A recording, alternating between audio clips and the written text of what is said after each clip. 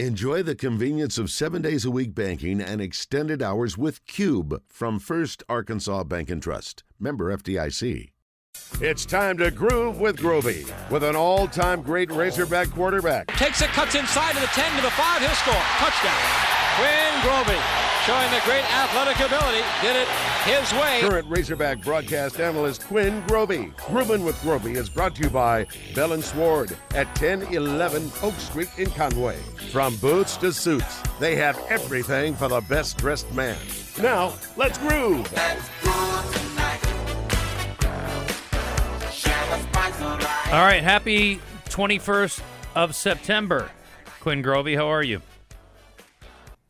Hey. I don't know what happened. We couldn't hear you. You got me? Yes. You got me? Yes, I got you. All right. Okay, sorry. All the opens hey, have been played. Man.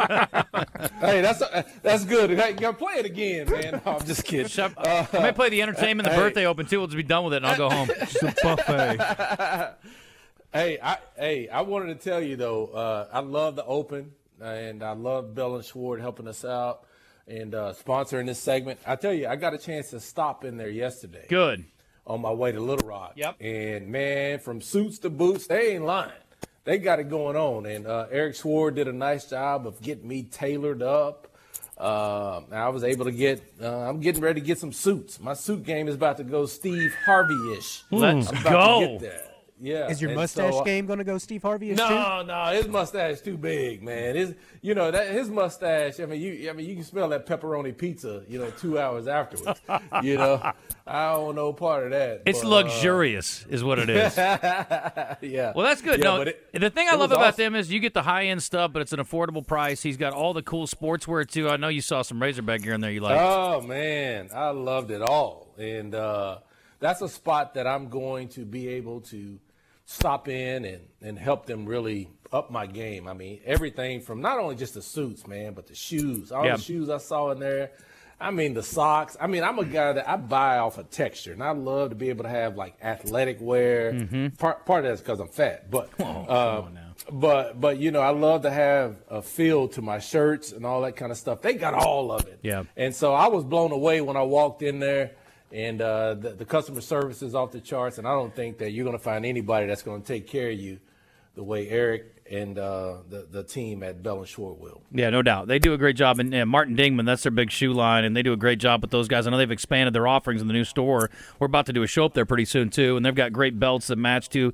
They can get you squared away from top to bottom, like you said. So it's a great spot, and I'm glad that they're doing this as well because we love having you on. And I got a chance, as I mentioned, to bump into you yesterday, and I think we're kind of on the same page, Quinn. Disappointing last weekend, but I don't feel like, all is lost, and there's a lot of people want to throw the baby out with the bathwater, and I don't think that's necessary.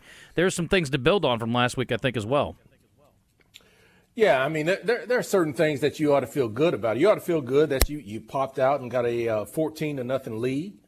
And in that game, it was a game of runs. I mean, it was really ironic or odd for a football game. I mean, you score 14, they score 21, you score 10, they score 4, whatever the runs look like. But I think you got to like the fact that you started fast against another Power 5 opponent. You jump out on a 14-0. And I always say good teams find a way to respond. And BYU responded, then Arkansas responded. And then you get to the third quarter and you're up 31-21 and you got a chance to really close them out. You don't do it. And so when you have a 14-point lead and a 10-point lead in the second half, then you feel good about being able to be in that position, but you let it go. And so, I mean, what Sam can talk to his team about is, hey, we had them. I mean, we did everything we needed to do. We let them go. We let them off the hook. And we didn't play our best football. I mean, to be able to have a lead like that with the amount of penalties that this football team had on Saturday, it just blew me away. But it's a tough loss, man. But there were some good things, but I mean, the bad thing is you lost the football game. Yep, no doubt. I'm going to make an analogy here. Our morning show has this thing they do, and they act like it's a bit. I'm not sure if it is or not, but they just play dumb on the air. And then they get the callers to come in and feed them answers on things. Whether or not they're playing is to be debated. That isn't our offense. We don't roll like that. We try to do our research and actually know what we're talking about when we come on the air start at 10 a.m. And look, different strokes for different folks, and let's be honest, they've had a lot more success with their game plan than we have. A lot of people are asking this week, is this the wrong game plan with K.J. Jefferson at quarterback, and whether or not maybe the Dan Enos thing, which we were hopeful for, is maybe not the best fit. Are you seeing a little bit of incongruity there about what he wants to do and what KJ's skill set is or what he's best at? No, I think Dan Enos is a really good offensive coordinator. I'll say that first and foremost. But I think also, and I had to experience this, when you have to learn a new offense and you've been playing in an offense for so long, there is a ramp-up period. There really is. I mean, even though KJ's been around for a long time, being able to walk into that huddle and throw out different terminology and then be able to get to the line of scrimmage and be asked to do a lot of different things. He's doing a lot more stuff pre-snap. You don't see as much turning to the sideline, waiting for Kendall to call a play. KJ's looking at a lot of stuff out there on his own. And so when you're processing all that information, I mean, it takes time. I mean, look at Will Rogers. This guy threw for more yards than anybody when Mike Leach. And now that he's learning a new offense, I mean, that Mississippi State offense is trash. I mean, or to this point. Let me bump the brakes on that. At this point, it's absolutely horrific. So learning a new offense really can cause you some concern. So I think it's just a product of learning this new offense, and then also you're trying to bring along a new group of wide receivers. So I think you'll see this offense continue to get better. For me, the best part, I don't want to say the best part, but one of the bright spots is the fact that the defense, in my opinion, has been very opportunistic. They've turned interceptions and turnovers into touchdowns. They've been able to create some short fields for an offense that may not be hitting on all cylinders. And I think there's a lot of things that you can look at that should make you feel okay about what we're doing. But again, people are always going to go back to the fact that you lost that football game. Quinn, there were a lot of penalties in this game, but there were several bad calls, I thought.